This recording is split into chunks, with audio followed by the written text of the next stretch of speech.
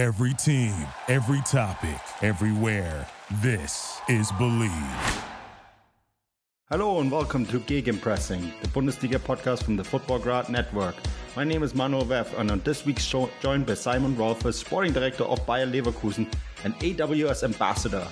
Then I am joined by Stefan Bienkowski to tear down all of Matchday 4. That's all coming up on Gegenpressing, the Bundesliga podcast.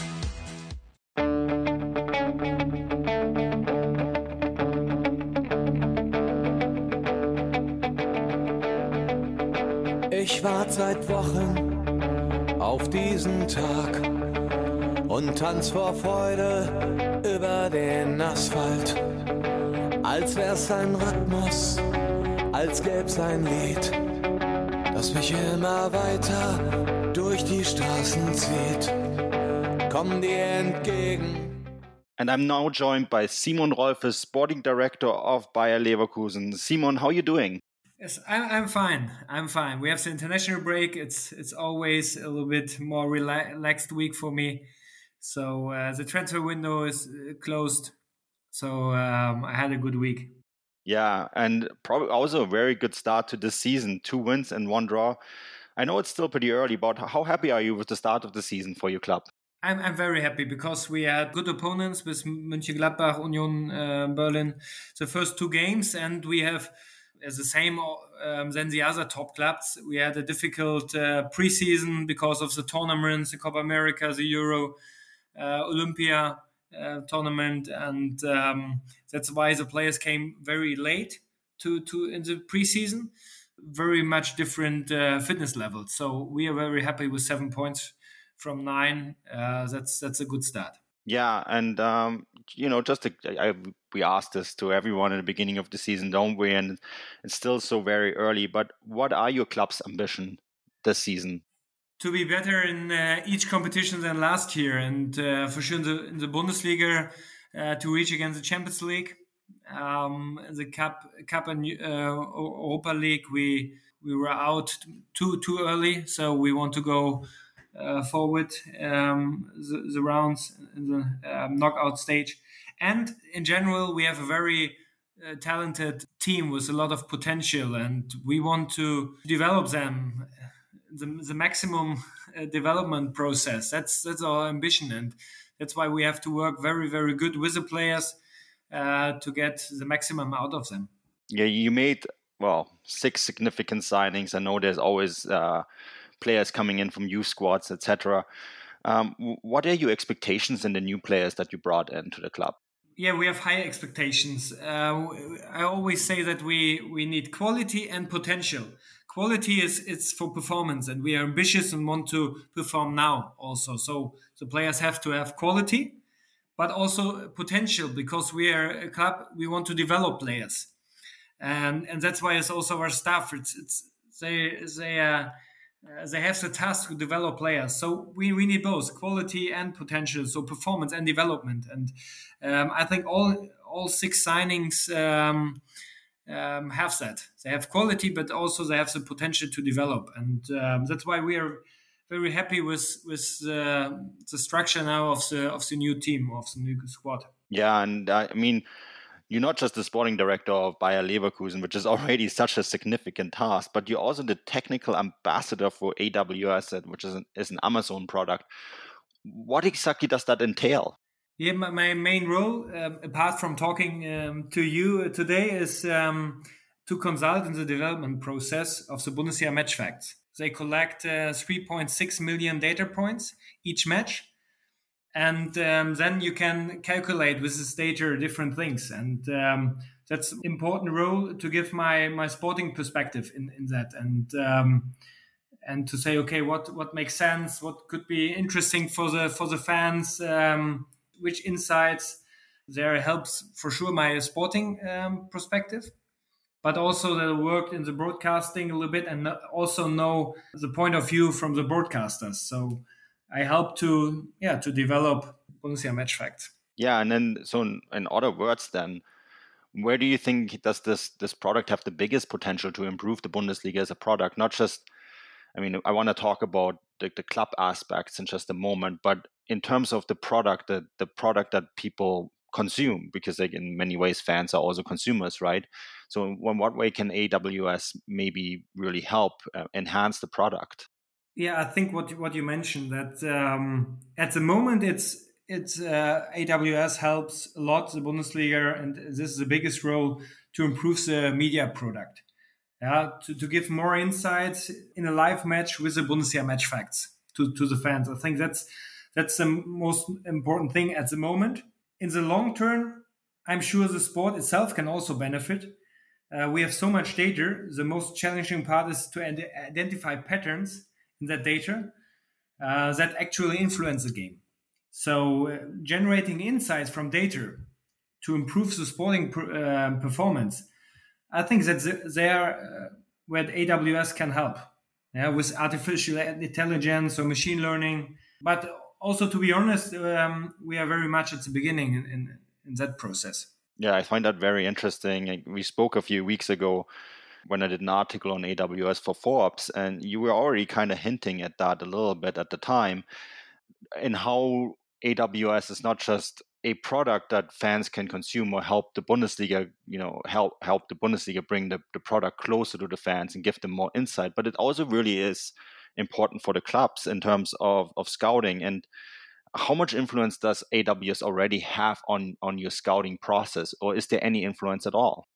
As mentioned before, on the sporting side, the AWS collaboration is very much at the beginning. But when you look at the match facts like speed alert or the X-goal performance of a player, these are factors that are taken into account from us. And that's really interesting. And if you see our squad, for example, with a speed alert, you will not be surprised that we look at this. But generally, I would say that's, for example, the machine learning or artificial intelligence, and especially the tools AWS provides, can help us as a club to analyze data and identify factors. But that is something that happens very much at the club level. And for sure, each club is trying to build an advantage. So I cannot give all the secrets here in the podcast. But to be honest, the speed is very interesting for us in the scouting process. You mentioned KI there quite a bit, and I find that very interesting because when I don't do this podcast, I work for Transfermarkt, and one of the overlaps that the two of us have, that I also work on a platform called Scoutastic. So I know that the Bayer Leverkusen and Transfermarkt work closely together in that department. There's a lot of KI in that as well. How important do you think KI is going to be in the future? Very important, because we get so much data, and the data will be more and more precise. And the scouting market, it's global, and we have the content data, but also content and other things. So in videos, we have a lot of videos we could watch or could analyze. So I think KI will help the tremendous amount of content you have as a club to really analyze, that you can work more focused, more focused with your scouts, because you cannot have 500 scouts at the end. It makes no sense. But to find the right players earlier than the other clubs, there I think KI can help. I want to just highlight KI is, of course, German word for künstliche Intelligenz or artificial intelligence. I know that the two of us were German speakers, so it just comes naturally. But I want to go a little bit deeper on, you mentioned speed is such a big factor, and the things that I noticed quite a bit about Bayer Leverkusen, watching them over the last few years. Did you sign predominantly players that are very fast? And I know you already pointed out in our past conversation that's just one of many factors. But when you look at a player like Bakker, who you brought in from PSG, or Amine Adli, who I think is a very interesting signing. A lot of clubs were after him, including Bayern Munich. And in the end, at the end of the day, he joined Bayer Leverkusen. How important was speed when you look at those two players? Because that's positions where you need speed. But what other factors were also important when you looked at those players and said, those are the players that we need to make the club better? Yeah, on that positions, I think speed is important. There are other is very important, and other positions it's not that much. For in the midfield, central midfield, for example, you have have speed in your brain, so you can make fast decisions, and that's more important. But on the wings, you need speed, because you see in a lot of clubs really fast wingers. So you need a fast defender if the opponent has fast wingers. So this was one of the key elements. But at the end also that we say okay, you always have couples in a team. For example, the central defenders are a couple. So as the fullback, left fullback was the left wing. So we also look, okay, which playing style they have. In general, okay, the players have to fit to our playing style in general. But then if you go more in detail, you have to look, okay, which players are playing in front of the fullback, for example. And then, okay, that's a good couple. And this is also, we take in account if they could match very good together. You already kind of pointed out when you say about doubling players, attacking wingers, defensive play wingbacks, right? But what about defensive players? Nkapie and Kusunu were two defenders, center backs that you signed, and both of them, again, like it is the case with Adli, they were linked to many different clubs around the world. And in the end, they chose Bayer Leverkusen, which a lot of observers thought was a big coup by the club, a very, very good signings. I want to go a little bit in depth on this. With AWS, yes, speed is a factor, but what other things do you look at when you bring in a center back? For example, average position, then the passing performance of a player. So we have always a physical profile and a technical profile. And for example, when you see Nkapie and Kusunu, both young players, but different. Nkapie, for example, has a very, very good technical profile already. We think that we can develop him in the physical areas, adaptation to the higher speed here in Europe than South America. Kusunu, for example, is different. We think that he has the full package of the physical performance, and there he is really top level already. But with our playing style, we can improve his technical performance, and that's why we look always different KPIs. Speed is important for sure, to have a general speed, what I mentioned before. But then also the passing performances in the defense, for sure, the duels, how many duels you win. Probably would be also good if you have some X goals as a defender. When there's a corner, that's also not so bad. I guess it's like such a really complex thing to do, right? To scout a player. But once you have them, when you look at the AWS stats and you get that data back, do you ever sit a player down and say, okay, well, this was great, but there are some key performance stats that we are getting from AWS. This is what you can improve in your game. Do you ever do that? Yes, we are working a lot. So our coaching staff, we are working a lot individually with the players, because if you want to develop them, you have to speak with them, to show videos, but also data. And for example, average position, if we want, is very interesting KPI. If you say to a player, okay, you have to be more offensive in your playing style in general, then you have it's very easy to show a player, okay, that's your average position 3 months ago, and that's average position now, and we probably want to also improve that or be more offensive or more defensive. So you can use data, and the players are open to data nowadays. 10, 15 years ago was a different story, but now the players ask for data, they are open to see the data, and they're used to it. And that's very important, because otherwise, if you present something what you think is very good, but the players don't want to listen, there's no effect.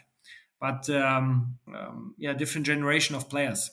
It's very interesting. And what about opponent scouting? What sort of data do you take from that? And let's say you play Bayern Munich, and a team that has almost no flaws, right? Is there anything that you maybe then look at AWS and say, well, actually, they have a flaw, and you can point it out to the players and say, this is maybe where we can hit them. Is AWS already at the stage where you can use it for opponent scouting? Yes, for me, it's always very interesting. A very interesting stat is attacking zones, showing which flanks a club loads when attacking. And for example, last year, RB Leipzig had very different. So they were on left side. They were always attacking much more than on the other side. And the average position from the left fullback, Angelino, was very offensive. So there you can see with one view on the statistics which playing style and which favorite sides they have. So that's there for sure that we are using and say, okay, we have to be careful. Angelino, very good offensive player, but probably we also have some space behind him that we can use in our offensive. So we always have a procedure of checking data at the beginning of the week to prepare the match plan for the next opponent, and attacking zones or average position is one of the KPIs we use. I have to ask this. People say this all the time on broadcasts, and you hear from various journalists that people who work in the game, coaches, players. Is it true that there are teams without a flaw, or do you find a flaw in every opponent? In other words, is Bayern Munich really flawless? No, for sure not, because you always that's at the end everybody is trying to reach a 100%. Yeah, 100% is offense, 100% is defense. But you have to decide for a system, for example, and different systems have strengths, but also weaknesses. So you will never have the 100%. So you will always find weaknesses in the opponent's game, or you could find weaknesses in the opponent game. But the question is if the quality of the players are good enough to see that, and if they see that to use that weaknesses. But you will never have a team where you will not find weaknesses or opportunities for the other team in 90 minutes. That's fascinating stuff. I have one final question for you, Simon. I know that Bayer Leverkusen are a very popular club in North America, and we have lots of listeners from the US and from Canada. Is there any ambitions for the club to build a formal partnership with a club in maybe in Major League Soccer? I know I've been giving some hints that that's probably in the works and that there is maybe already a club out there that you have identified. Is there anything that you can reveal on that matter? Yes, that's the US is a very interesting market for Bayern 04 for sure, and also the World Cup in 2026 is interesting for our mother company. It's one of the largest markets for the Bayer company. So yeah, we I would say overview the market. We are also in talks, so it's very interesting, and for me I'm quite sure that the US, the development of the football in the US or soccer will be amazing in the next decade, for sure, because there are so many talents, there are so many kids playing football, and that's why it's very interesting for us, the market, and maybe in the future there's a possibility for us. We will see. Thank you so much, Simon, for taking the time. Thank you. Die Macht am Rhein, Leverkusen.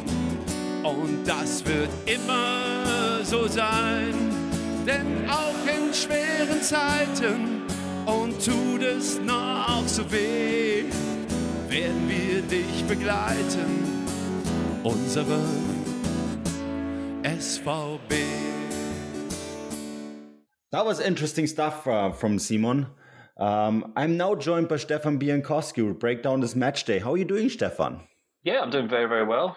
Thoroughly enjoyed this match day. Thoroughly enjoyed domestic football back on our televisions. I think the international stuff was putting me to sleep, and then the talk of a World Cup every 2 years was making me cry. So I'm glad to be firmly back in the warm embrace of the Bundesliga.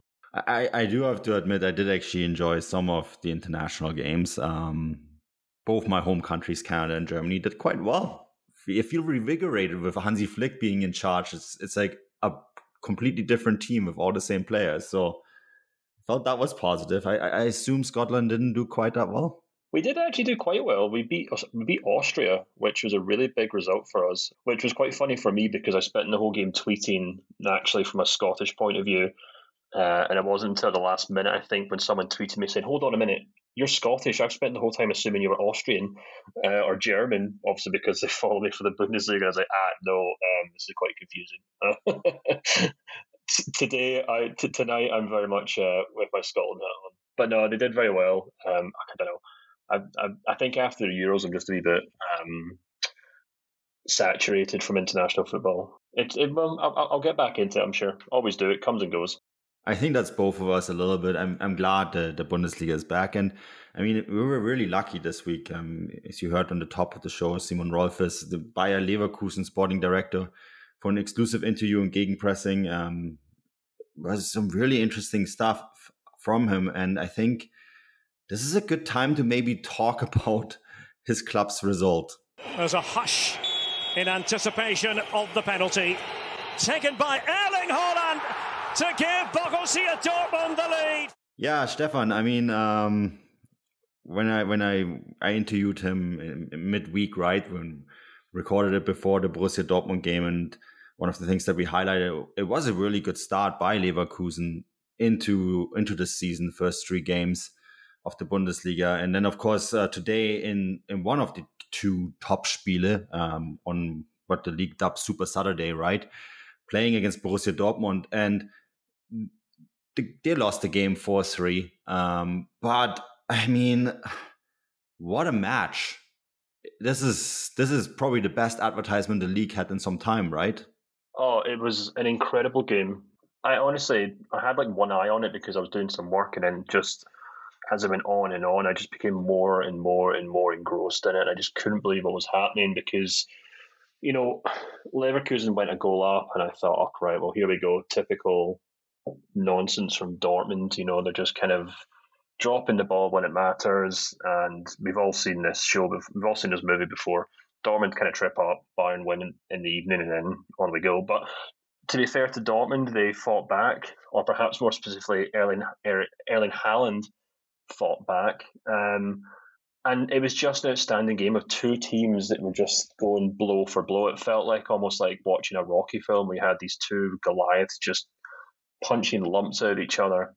And yeah, it was fantastic. I mean, I do feel bad for Leverkusen, but at the same time, you can't really go 3 up. You can't take the lead in 3 separate occasions of a match and go on to lose it and blame anyone but yourselves. But, you know, I just kind of walked away from that game thinking that's the kind of extra 10% that Haaland brings to this Dortmund team. And that's kind of the difference. And that's kind of why people like myself really think Dortmund can challenge this season, because if they didn't have Haaland in that team, you know, if it was a striker who'd maybe been there before, someone who to replace Haaland, or someone who came before Haaland, I think Dortmund probably lose that game 3-1 or 3-2. But it's just the way that he scores goals. Obviously he creates goals, but it's obviously it's also just like his presence on the pitch. You can see he genuinely galvanizes the players around him. He's such a physical presence that he's just kind of marauding around that pitch. He's knocking defenders over. I thought we saw a side of his game today, this kind of brutish target man, which is obviously something that he said himself he's been working on. I think Marco Rose has said himself that he's been working on his heading, and because he's Erling Haaland, like within a month, he looks like one of the best headers of the ball in the game. I mean, his goal was, I think I described it as almost Ronaldo-esque, the way he just kind of leaped into the air and scored that goal. And then a minute later, he did the exact same thing again to set up Bellingham for a goal that was disallowed. So, again, I honestly struggle to watch Dortmund these days and not just kind of sit with my jaw on the floor in awe at Haaland. I mean, I honestly just, my Twitter account's just becoming like a fan account for him, to be honest with you, because I feel like every weekend he does something new, which is a real shame because this Leverkusen team are full of outstanding players. I thought Florian Wirtz was outstanding again. I thought Paulinho looked like he's kind of very quickly developed into a very impressive player for Leverkusen. Patrick Schick as well. He's just decided all of a sudden that he's going to be a top-class striker this season. Diaby, we all know what he can do. So if this was a normal Dortmund team without Haaland, I think Leverkusen would have probably quite confidently beaten them. But this is kind of what Haaland does. He just drags Dortmund to results, and he's been doing a great job of it this season. There's a few things that stood out to me, and there has been a discussion going on Twitter about whether or not the Bundesliga is a soap opera. And it was compared negatively to the Premier League, who some believe is a bigger soap opera or is a soap opera, and the Bundesliga is just football. And then you watch a game like this and you think, how can it not be compared to a soap opera? There is, of course, the all the drama with the coming back from behind, winning the game.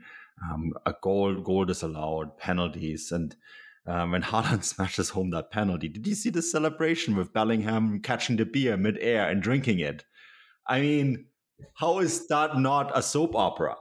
I mean, give me a break. This league has all of it, but we do have to talk about the football, not just the soap opera aspect of the Bundesliga, which I do think exists. There's many stories like that, and whether it is Bellingham catching a beer mid-air and drinking it, or Haaland running up to the Leverkusen crowd celebrating and the amount of goals he scored. There is lots of storylines there that I think people need to follow and check out, because this league has a ton of them. And I think it is one of those, because there is this whole question whether the league is boring, but I think people just see the overall picture and they don't look at the individual games, which we had a few of today that were just outstanding. But 4-3, great entertainment, absolutely. And I think Leverkusen had showed everything that they had on the field, all the talent and quality that they added to the team, the stuff that Simon Rolf has pointed out in the interview. But we do have to also at the same time talk a little bit about Borussia Dortmund. And Stefan, I think that one question that I had, and I was curious what you think, but Marin Pongracic, who they brought in from Wolfsburg, very much just seemed like a short-term solution, doesn't it? And once Mats Hummels came in, it kind of felt like they had finally, stopped the bleeding and shut down Leverkusen successfully. It's a tricky one, because I actually thought Pongracic actually looked okay. Like, I think I saw a great stat that he won all his duels throughout the match, his defensive duels. But I do wonder if he, like a lot of defenders who've come through Dortmund in the last 5 or 10 years, is almost a victim of the structure of this team. And constantly throughout this match, whether Dortmund were a goal up, whether they were level, or whether they'd taken the lead, they were just throwing men forward. Munier was involved in just about, I think he was involved at least the first 3 goals that Dortmund scored. So he was bombing up that right wing, putting in some really impressive crosses, actually. I kind of cited Munier that I'm not sure we see enough of, actually, at Dortmund. Guerrero, obviously, we all know what he can do going forward. But when you have 2 extremely attacking fullbacks, you usually have to have a central midfielder who'll kind of sit deep and provide stability, so you end up with a back 3. And despite Axel Witsel being in that squad and even playing as a central defender this season, I don't think he really did that enough. And it just seemed as though whenever Leverkusen broke Dortmund's press, and Dortmund were pressing very high up the pitch, you often had situations where you had Diaby, you had Wirtz, you had Paulinho, Schick, whoever. You had, and Frimpong probably a good example as well, you routinely had like Leverkusen breaking in 3 versus 2 situations. And it felt to me as though Dortmund were incapable of just kind of tweaking their system to, almost take their foot off the gas a little bit and just try and control the match. And we've seen this from Dortmund countless times. Going all the way back to obviously Jurgen Klopp's team, when things weren't going well, they just kind of looked like a bit of a mess at the back. It was that kind of rock and roll football, as they used to call it. And that's when I do kind of wonder if we can't really judge the central defenders too harshly, because it's really what happens 1 or 2 stages before it gets to the point where they're trying to tackle a striker, for example. But I don't know. I'm basically what I'm trying to say here is I'm not sure if the problems in Dortmund's defence is because they don't have good enough central defenders, or if it's because they don't have a kind of central midfielder, a really clever central midfielder, maybe like a Joshua Kimmich or Leon Goretzka, for example, who knows when to sit and knows when to follow a runner and is constantly looking over his shoulder to make sure his backline isn't exposed. I don't think Dortmund really seem to have that player, and I thought it was really apparent in this Leverkusen game. And that's obviously why Mats Hummels was brought in, to try and bring a bit of stability at the back. And I suppose it did work in the end, but for the vast majority of this game, Leverkusen had a huge amount of fun just attacking this Dortmund team that had no interest in defending. Yeah, I actually think maybe Axel Witsel was that player a while ago to bring that kind of stability. But of course, the 4-4-2 diamond makes that difficult, right? Because you only really have one nominal number 6, and where Bayern have really two, with Goretzka and Kimmich kind of sharing the load a little bit and bringing in a bit more stability. And I guess that's just how Dortmund play. And I guess that brings us to the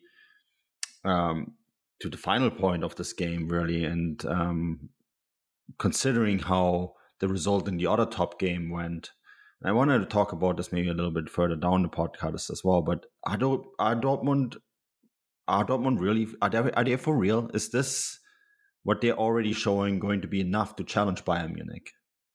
I guess that's the real question, isn't it? Because, we'll talk about the game that came afterwards, which kind of maybe suggested that the other team that we maybe all picked to be challengers aren't exactly that right now. But, I really genuinely think Dortmund can challenge the title because they have Erling Haaland. And so far this season, it has been a case of simply scoring more goals than they concede. When you have a guy like Haaland up front, you can actually do that.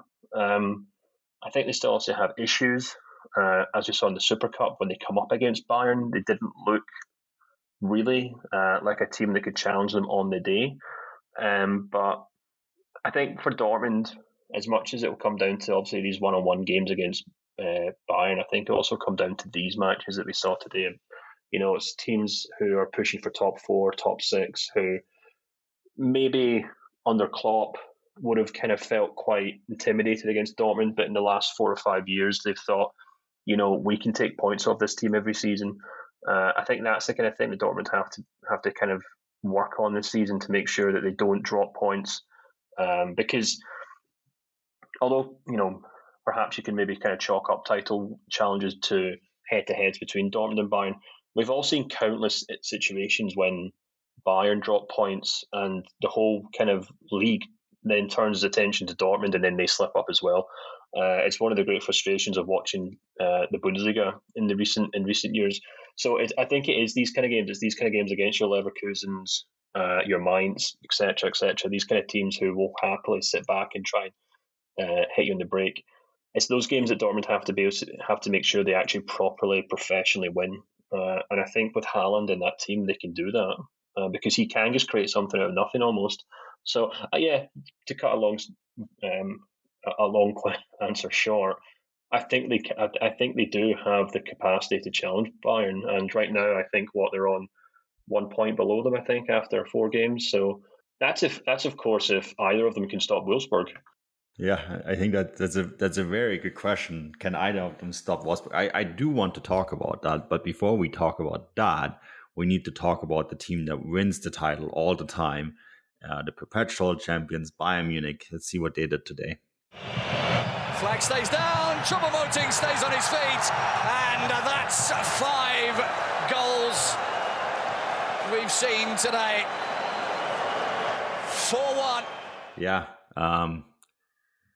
the end of it's pretty convincing, that the result for Bayern Munich over RB Leipzig, or Leipzig against Bayern Munich. And there was a few key moments in this game, Stefan, that I thought decided this one. I mean, obviously in the end, 4-1 is a very decisive result and opens up a whole bunch of questions that we're going to try to look at and maybe analyze. But about RB Leipzig and where they are at as a club, because I think that is actually quite interesting in itself. But for me, the 2 key moments in this game is that penalty, Campbell's penalty. that he causes. And I think it is a penalty. I think they got this right, because like the way he moves his arm to the ball, I think that's a clear movement, and he doesn't mean it, but the rules I think are quite clear about this, and they did spend the time and they did look at it, and I think they did get it right. Like when I saw the replay of it, I'm like, they're going to give this, and they will have to give it. That's a key moment, because it changes the complexity of this entire game, and I followed this throughout the match, and I thought it was really interesting, because when Leipzig played Bayern, Leipzig are rarely the team with the majority of possession, but they were the team with the majority of the possession in this game. And I think it's because when they went down, they had to have the ball. And I think that played into Bayern's cards, because that allowed them to do the typical Nagelsmann Umschaltspiel, right? The transition game that his sides are so very good at. And I think that played into their cards. And I think that was one key moment. And the second key moment for me was when Musiala came on in the second half, or just before the second half, right, for Gnabry, and made it 2-0. And I mean, we have to remember the kid is 18, but he's probably the biggest talent in German football at the moment, with a bunch of other talents. Apparently German football doesn't have any mega talents anymore, but I find that hard to believe when you see kids like Musiala doing what he does every day. But I think those are the two key moments, and they were so clinical. The XG in the end was 0.86 to 4.00. So Bayern actually getting exactly the amount of goals that they were supposed to get. I think, when you look at this Bayern side, that was expected. I personally think that was expected. That's the sort of performance that we expected from them. Yes, they were very clinical.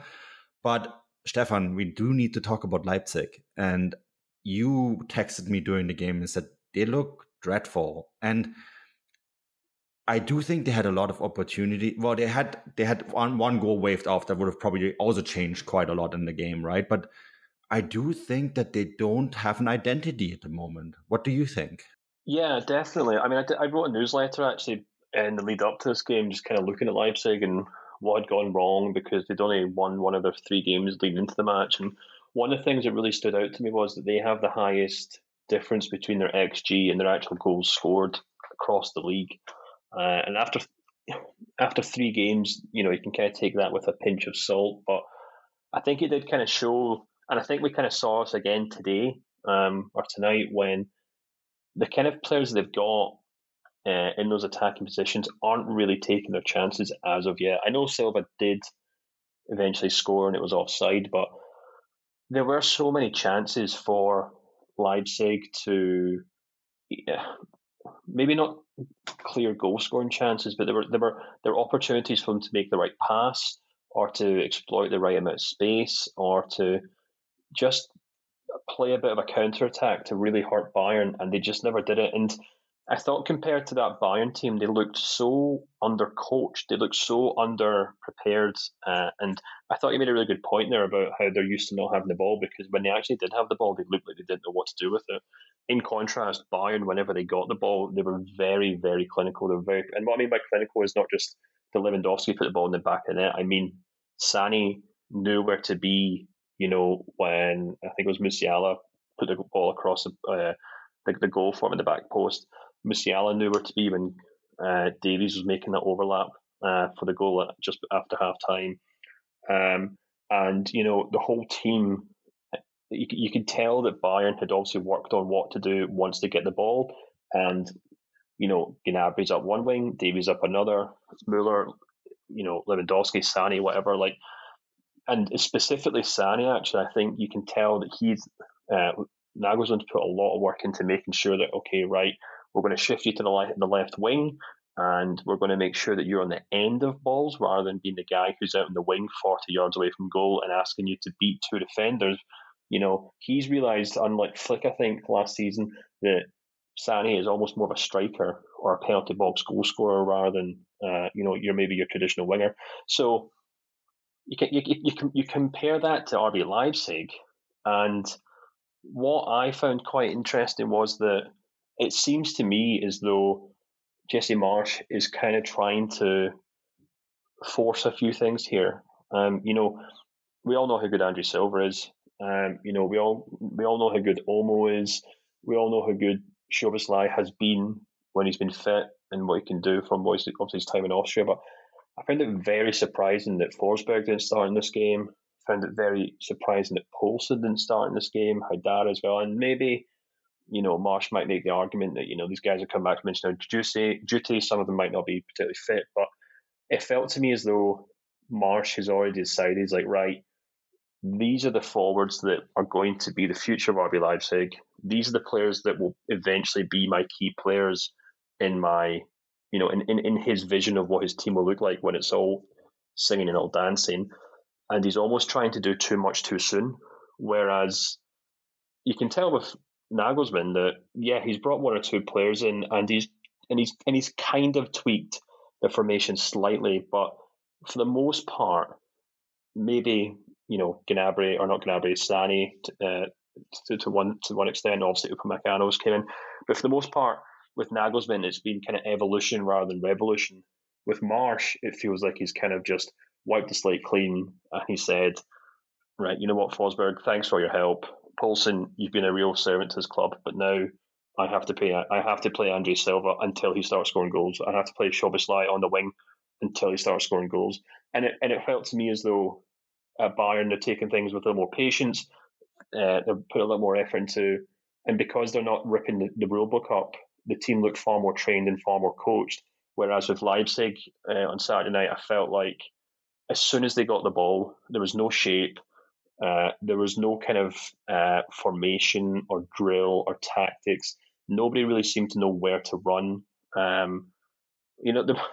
Maybe it's just because the pitch looked horrendous, but it honestly felt as though Campo and Lima, they didn't really know who to pass to, didn't know where to go. And it really felt, and that's what really troubled me about this Leipzig performance. It'd be one thing if they went toe-to-toe with Bayern and they eventually lost because, Lewandowski did something that only Lewandowski can do. Fair enough, you can step away from that. But it was such a comprehensive defeat. And it seemed to me as though Leipzig were defeated before they even stepped on the pitch because they just didn't look prepared for it at all. Yeah, I would actually go along with pretty much everything you say. And Campbell in particular, the handball aside, it didn't really seem that he knew what the match plan was for a while, and then he sort of gained control a little bit. And my thinking is that where Bayern have the advantage that in Nagelsmann they brought in a coach who can essentially just build on what Hansi Flick has done, which is a very solid foundation. I mean, he left him arguably the best club side in the world, right? Yeah, of course, Alaba is gone, Boateng is gone. Sure, those players have to be replaced, but he very much has the coaching ability to do that and to develop the side. And slightly, he doesn't the tweaking that he needs to do to make Bayern look the way he wants them to play isn't much. You just move around a few guys and you develop a few other guys to fit the profiles that you need, right? I mean, Nianzou has been very good for them. Upamecano has been good for them. Davies is playing in a little bit of a different role that probably suits him better. And then you have a kid like Musiala that you can just throw in and you just know he's going to come up with some moment of genius. And Lewandowski is still Lewandowski. So there isn't quite that much. Whereas with Leipzig, it feels like they want to almost reinvent themselves to the product that they were before. And I think that is hard. I think it does look hard. It does look like the players like and they're on board with this idea because you see it on the body language, you see it with the training sessions that they show, right? And like you see the communication, all that's still all there, but it feels like they are almost a little confused about what they're supposed to do at the moment. And I think that is a product of where the club is going. And I think you addressed it quite well by saying maybe Marsh is looking at some of these guys and Dani Olmo, when he's on, right? He's one of the most in-demand attacking midfielders on the planet. Dominik Szoboszlai, everyone wanted him, right? Andre Silva, we all thought he was going to the Premier League or to Spain and play for one of those big clubs there. And instead he went for a lot of money to Leipzig. And I think that is enough already in terms of playing philosophy, that I think they're a little confused. And I think Marsh is not really getting his ideas through. There's a great moment today during the game, Stefan, where they where they pass around a Spickzettel, as we call it in German, like a little paper note where and everyone was kind of looking at it. And I thought that was such a, talking about soap operas again, eh? Like which other league do you have that? Anyways, they were all looking at it, and then you could see that the face expressions were really interested because they all tried to figure kind of out what they were supposed to do. And I thought that was really, really interesting. And that was exactly what I was about to bring up, because you do get it from time to time where, the substitution comes on with a note for the captain to say we're switching from a 4-3-3 to a 4-4-2, blah, blah, blah. But this was so much more than that. This was a case of... Forsberg scratched his head. Did you see that? Forsberg was actually scratching his head, like trying to make sense of it. I thought it was a brilliant moment. Yeah, and it wasn't just a note to the captain to tell people. The note got passed around to about 5 or 6 players, and they all looked just as confused as each other. And even that proves that, to be fair to Marsch, like I think Nagelsmann said before the start of the season that this Bayern team won't really be his team until maybe Christmas, because that's how long it'll take before he actually has the time to speak to them. And Jesse Marsch should probably say the same thing, because his team really should know what formation he'll probably want them to switch to if they're chasing the game. But you can tell even that's something that hasn't really been properly addressed in training. So we probably have to give them Marsch the benefit of the doubt. He's quite fortunate, I think, that he's at a club in Leipzig where they still don't really have the expectations at the club to be mounting a title challenge from week one.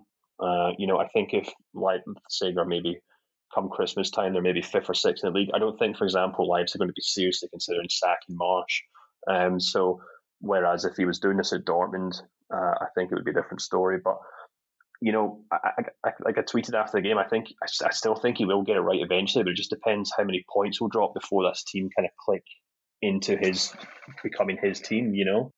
Yeah, I think here maybe the match plan, the match schedule will work in his favor. When we talked about what's next, of course, like Man City is next in the Champions League. That's hard, but in the league, the run-in is actually quite easy. And one of the Leipzig blogs tweeted this, pointing out, and I think this is important to point out.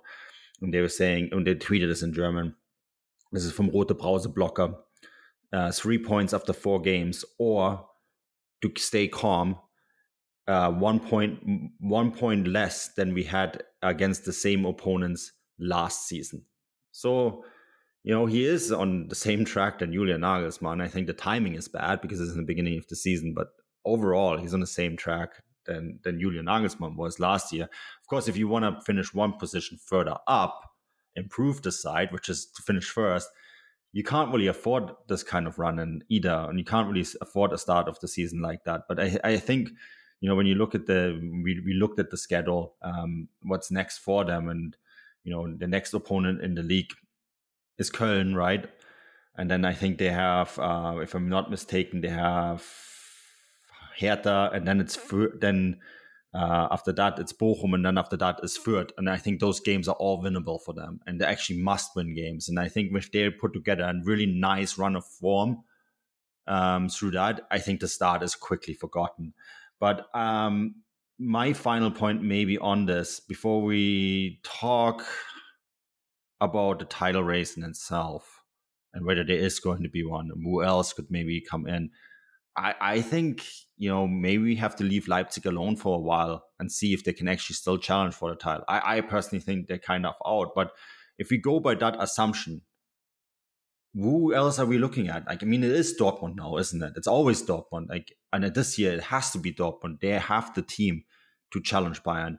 But for Bayern to be really, truly challenged and maybe finally dethroned, I think there needs to be someone else out there too. And I was kind of wondering, who's that going to be? Is it maybe Wolfsburg? Is Mark van Bommel, the guy who can't count substitutions and the DFB Pokalspiel, is he the guy to do it? Their start has been perfect. They have. I was tweeting today saying Mark van Bommel's complete domination of the Bundesliga rumbles on. And it's almost like he collected all these newspaper clippings and tweets and social media remarks of people kind of turning their nose up at Wolfsburg hiring him as a manager, and he's decided, you know what, I'm going to prove them all wrong, because Wolfsburg, I was going to say they haven't put a foot wrong. They literally have, because they got kicked out of the German Cup because a player who shouldn't have played stepped onto the pitch. But besides that, in the league, they've been outstanding. If I did have one kind of concern, it's that they've maybe had a very easy start. They played Bochum, who are obviously a recently promoted team, Hertha Berlin, who, as far as I can tell, probably going to be fighting relegation this season. Obviously, Greuther Fürth today, another promoted side. The only really decent team that they've had to come up against are RB Leipzig, and as we've kind of talked about, they're not exactly firing all cylinders right now. So I think we probably will have to wait and see how they do. But at the same time, I kind of look at that Champions League group they're in with Lille, Sevilla, and Salzburg, and I think, I think they could get out of that group. I think Sevilla. Oh, they will.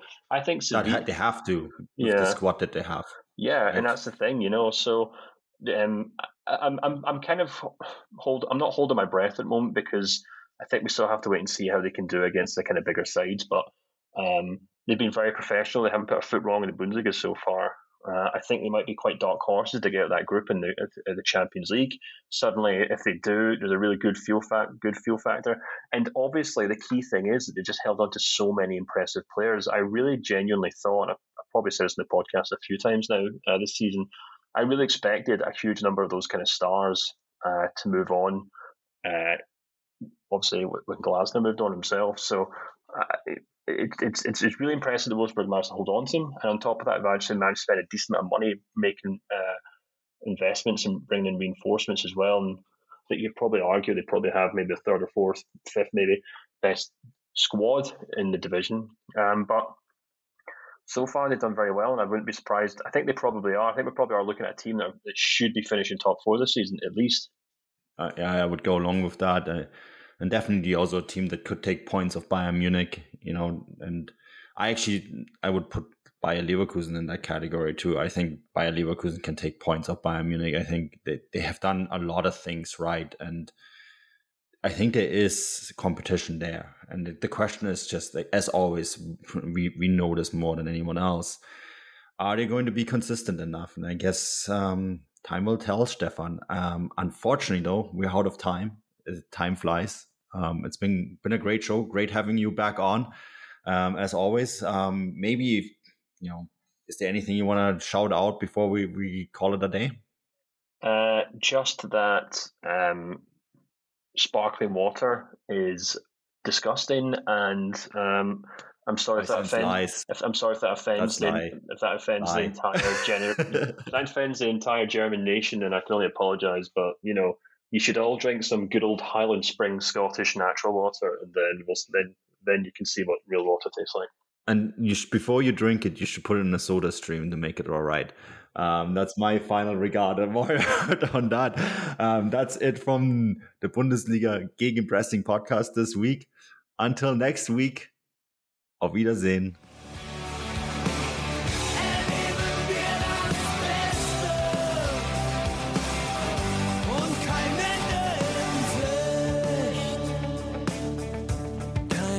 In Sicht.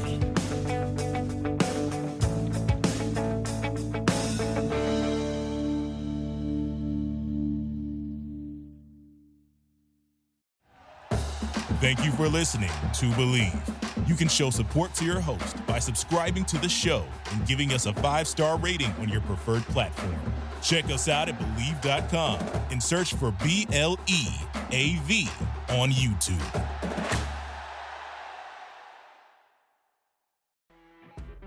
When you're listening to a true crime story that has an unbelievable plot twist that makes you stop in your tracks? That's what our podcast, People Are the Worst, brings you with each episode. I'm Rachel. And I'm Rebecca. We're identical twins who love true crime cases that make you say, didn't see that coming, and we hate the people responsible for them. Listen to People Are the Worst now on Apple, Spotify, or wherever you get your podcasts.